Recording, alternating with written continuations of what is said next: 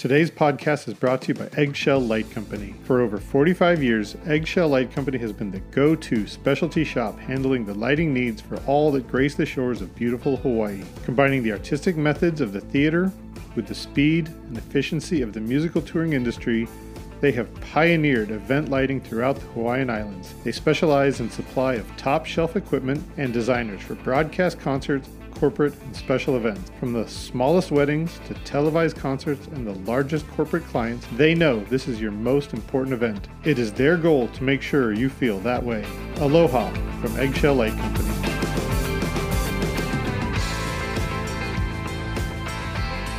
Welcome everyone to another episode of LD at Large podcast. My name is Chris Lose. I am the designer relations developer at Ayrton Lighting, as well as columnist for PLSN Magazine. I hope you're all enjoying listening and reading.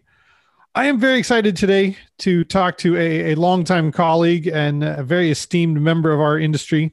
In a world of over corporatization and just kind of an over civilization of our pirate industry, I'm really excited to talk to somebody who's really taken a conscious effort to kind of go the opposite direction and kind of return our industry to the people. That might sound like an overstatement, but you'll have to see what Jim has gone and done. I find it very inspiring, and I'm really looking forward to hearing like what the thought process was and the logistics behind this decision. So please welcome Jim Tetlow. He's the president, or we'll find out sooner if he's the former president and principal consultant at Nautilus Entertainment Design. I'm really excited to hear exactly what your new role is, and hopefully we can talk about that a little bit. Excellent. Former president, now principal consultant and lighting designer. Congratulations on your new role. That must Thank be you. very exciting. Yeah, you have a huge smile from ear to ear. Yes. It's been in the works for a number of years. This wasn't any quick decision. And what we did is we created what's known as an ESOP, ESOP, an employee stock ownership plan, about 5 years ago. And money that my wife and I, may have taken home as profit, instead we started pre-funding this account, and the purpose of which eventually was to buy the stock from us, and then the participants in the plan, the employees, own shares in the company. So at the time we started it, we weren't sure if we were going to sell all the stock or just do it incrementally, but we decided earlier this year to sell all of our stock, and so it's a completely employee-owned company now. That is wonderful. That is definitely not the sort of decision you can just kind of make on the cuff. Like you have to really plan that out and make sure that you have to cultivate an idea like that. Exactly. We when we started it, we also thought it might be a good recruiting tool because not a lot of companies offer it, but in reality, most people don't really understand what it is, no matter how much you explain it. We also thought it would be a great employee retention tool, and to a certain extent, it did work for that. But the bottom line, if somebody is burned out or halfway out the door, they're on the way out the door. Right. So it didn't work quite as well as I thought it might. I'm sure it had some impact, and we never had anybody poached from us that was participating in the plan. That speaks for itself right there. On the face, it makes so much sense because everybody who is part of your team is equally invested in making sure that every venture is successful because everybody benefits. Right. Exactly. It may be a little bit scary for the employees now because for 30 years, my wife and I have taken all the risk for this. Right. And so there's this new element of risk that most of them haven't had to think about before. Oh, man. And I would imagine that that's what prevents a lot of other people from doing the same ventures because, I mean, you have put in so much time, so much effort, so much investment that I would imagine you would want to maximize what you get back out from it. If you wanted to be greedy, you could take the whole thing, and you could easily sell the whole company out from underneath the people that have put in so many years. Yeah, we've actually had a couple of offers over the years. The most serious offer was exactly a year ago. We had been in negotiation with a very large international publicly traded engineering firm that was interested in us, not just for the AV and technical system design, but also for the architectural lighting that we do. It's an area where they needed more support. And we were on track. We were in what's known as due diligence. We were on track for a March 20th closing. And then COVID hit. And so they called me on February 28th and said, we need to put the deal on ice. And then it just never came back. Being a publicly traded firm, I believe they didn't want to have to explain to Wall Street why they were investing in a company that's heavily into the cruise ship industry. So if we had been acquired by this firm, then all the money that was in the ESOP would have been distributed to the participants. Because that deal went away, we pivoted and said, okay, let's put the ESOP back on track. And that's what we did. Right on. I can only imagine that means that everything worked out for the better, because you and I both know that it's a very clear-cut decision. If somebody wants to give you fair market value, or I would imagine whatever it was that they had offered, I would imagine it was very attractive. It was, yeah. But at the same time, there's a time that we, in our hearts, we should put people above money. Sometimes it's not always the most popular decision. It's not always the most profitable decision, but sometimes, those are the things we have to do to feel good about ourselves. Yeah. And speaking with the key employees, that they really felt that doing the ESOP sale was in their best interest, because if you sell to a very large company, you have no control of what they're going to do to the employees. You have no idea what they're going to do. They could lay off half the company. They could shut down the office. They could make everybody move to Vegas, or who knows what. So this really left it in the hands of key employees.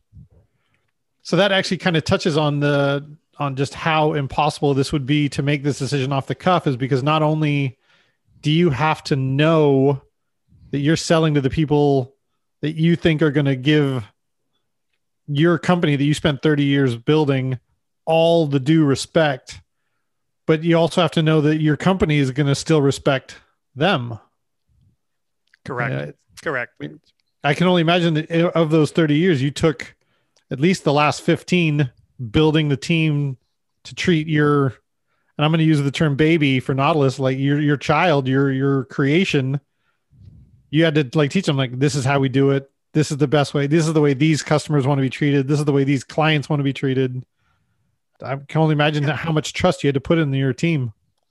Yeah. We spent a lot of time building a corporate culture. Standards that I set up 20 years ago have just been expanded upon and improved upon by the people that have come up with this.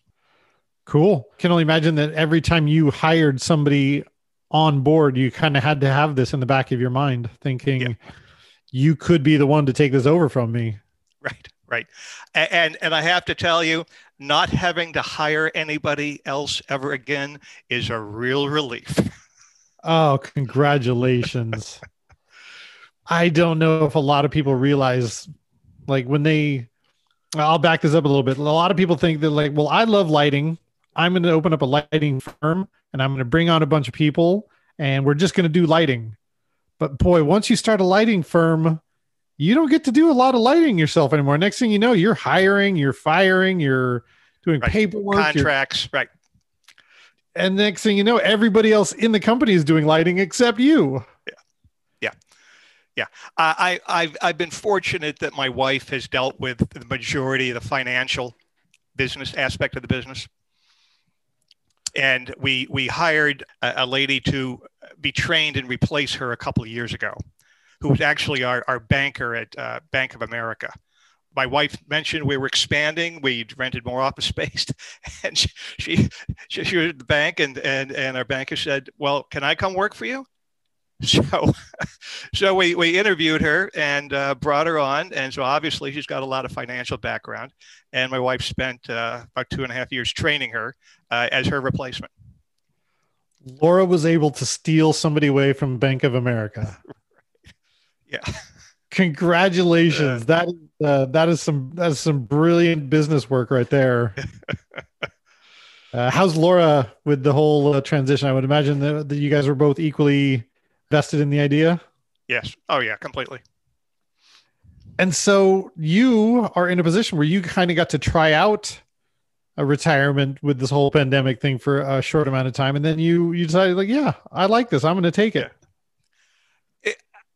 Somebody said, oh, now, 2 months into the lockdown, oh, now I know what retirement is like. And I disagree. Retirement is when you have this freedom to go to museums and go to concerts and go out to lunch and do things you want to do. It's not a lockdown. And so I think the lockdown isn't a fair representation of what true retirement is.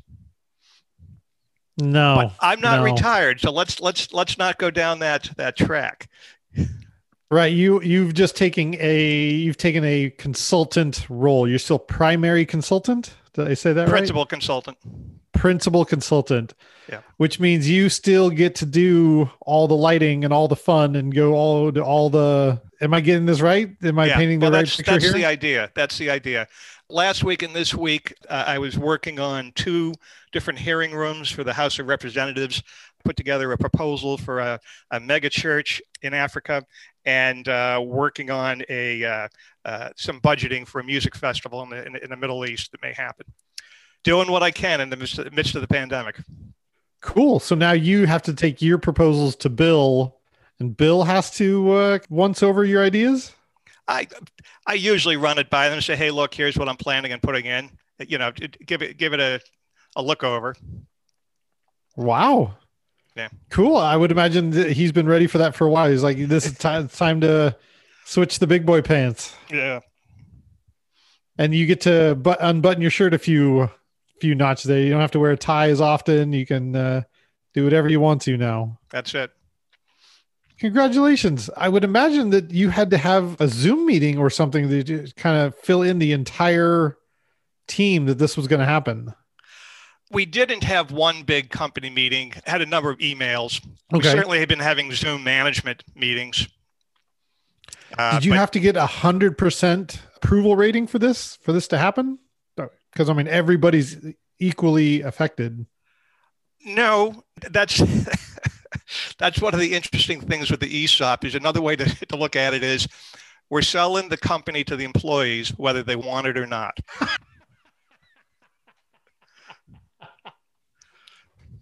That's awesome.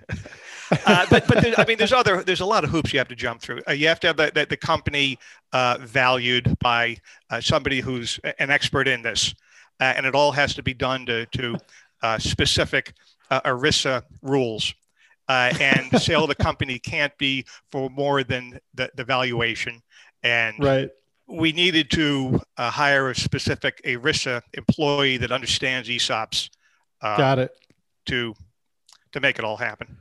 Cool. Without getting too technical, I would imagine that meant some people got an email like, congratulations, you are the owner of a company. That's exactly what I sent out. Congratulations on your ownership of Nautilus Entertainment Design. Your responsibilities just went through the roof. Congratulations. Yeah. Man, I can only imagine that this was not something you had as an idea 30 years ago. This is something that you kind of came up in the last decade. And a lot of people refer to it as Plan B for getting out. Okay. Usually the preferred method is to sell the company. But we had started working with a broker about 10 years ago, looking down the line of how do we get out? And he said, well, Plan B is an ESOP. So we hired somebody to do a feasibility study, and he came back with 4 or 5 different ways to do the ESOP. And there's leveraged, and there's this, there's that. And we went with just the simplest way of doing it, of pre-funding an account to purchase the stock. It worked out. There's substantial tax benefits for Laura and me, and having sold the stock to the ESOP, and now the employees have it. That is amazing. Yeah.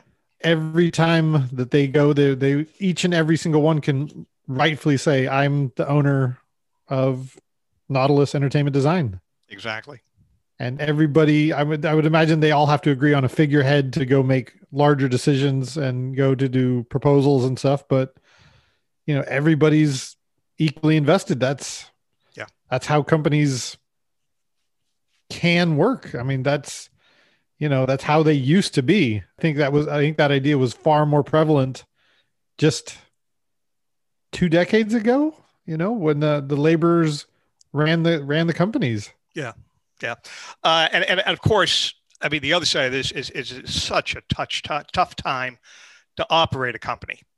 We're all optimistic that it's going to turn around later in the year, but it's a tough time for them to take this on.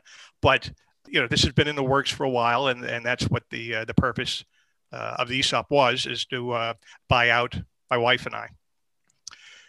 And the timing just happened that this is when we decided to do it. Well done. When I think about it, that's a very scary decision to make. There's a lot of risks for you, for Laura, for all the employees there. But if everybody believes in the company, then I can only imagine it was a sure bet for everybody. Yeah, I certainly hope so. Well, congratulations. What are your plans? You're still gonna be doing all the parts that you enjoy doing? That's the idea. Certainly hope that shows come back later in the year. Look forward to that. Projects that interest me, I certainly want to keep working on. Really don't have any plans to stop doing that. But just by virtue of the fact that I won't be in a management position, I'm looking forward to less stress and a little more time off. Right on. That sounds very fun. Should the Muppets come up and they need you back? Would you go back? Oh yeah, in a minute. Yeah. Was it Muppets or Sesame Street? Did I get that right? And beyond Sesame Street, I also in the 1980s in New York did a lot of work, experimental work with Jim Henson. He had two townhouses on the east side, on the Upper East Side. One was corporate offices, and the other one was where they made Muppets and they made costumes and all that. And we built a studio on the ground floor of the carriage house and put in a pipe grid, 200 amp disconnect. And he did a lot of test shoots in there for chroma key and different effects. And that was really a lot of fun. Awesome. Those were the times where everybody was just kind of making up their own rules there. Like every employee was the owner because that's the only way. We didn't really have a structure back then. We just let's light things and make things look pretty. Yeah, we were far more a bunch of pirates than in puppetry and in out on the cruise ships. Everybody was just kind of making it up. There were no real rules. We were just kind of making them up then. Right. I came into the cruise ship industry at a real interesting time. One morning, summer of 91, 30 years ago, I got a phone call. Didn't have a cell phone then. Home phone rang in Los Angeles. And on the line were two executives from Carnival Cruise Lines that wanted to know if I'd like to come light a show on a ship. I didn't even know they did shows on ships. I'd never been on a ship. I had no idea. But they'd seen a show that I'd lit in Las Vegas at the Stardust, Enter the Night, and they were quite taken with it. So they tracked me down. I guess they dialed 411 because, it's not like you could go search LinkedIn or anything. So I was intrigued. So I did a short cruise with them to see the shows, and they were pretty dreadful. Lighting was. We hit it off, and so I did a show for them on a new ship, and then another one, and then they asked me to consult on a new class of ships being built in Italy. And at that point, there really wasn't an technical entertainment system consultant for the ships. So it was really an opportunity to develop that and set up the standards of what we do, how we do it, and all that. And I backed away from the ship slowly over the past several years, but I think the guys that have picked it up and taken it over are probably even doing a better job than what I established all that time ago. But it was an incredible time of opportunity to do that, and I was really intrigued with it. It meant I had to turn down some other projects because I was going to Europe about once a month for a long time, meetings with the shipyards, inspections, and all that. But I found it interesting, and it's what allowed us to build the company. Man, those must have been really rough times because even, I was doing cruise ships 5 or 6 years ago, 10 to 5 years ago, and there's still not really much of a standardization across the cruise ships. There's really, there's such an international project that there's really no standards out there. I would imagine that we're progressing towards some form of standardization, but I can only imagine you just had to make things up as you were going. You just like, well, what sort of power do we need? I don't know. Whatever's cheapest in the shipyard, let's do it. Yeah. Of course, every brand that we work with had different priorities or different desires. Right. Carnival maybe wants high-end fixtures. Costa wants Verilites or clay packy. Princess wants something else. So, and they each have their own reasons for it, and a lot of it has to do with who gives them the best service and the best maintenance. Right. Which is something you have to. It's not necessarily the best feature set of each light. It's more of who do we get service from, who's going to support us, and how do we keep these fixtures operating as long as possible. Yeah. Back then it was very nationalist too. Like if the designers were French, they wanted French fixtures. And if the designers were American, they wanted American fixtures.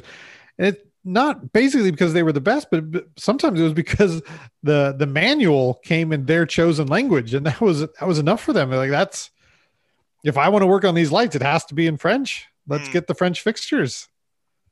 Luckily, thanks to translation, a lot of that's changed, though. Right. Man, we've come a long way in 30 years. 1990 is when you started Nautilus? Correct.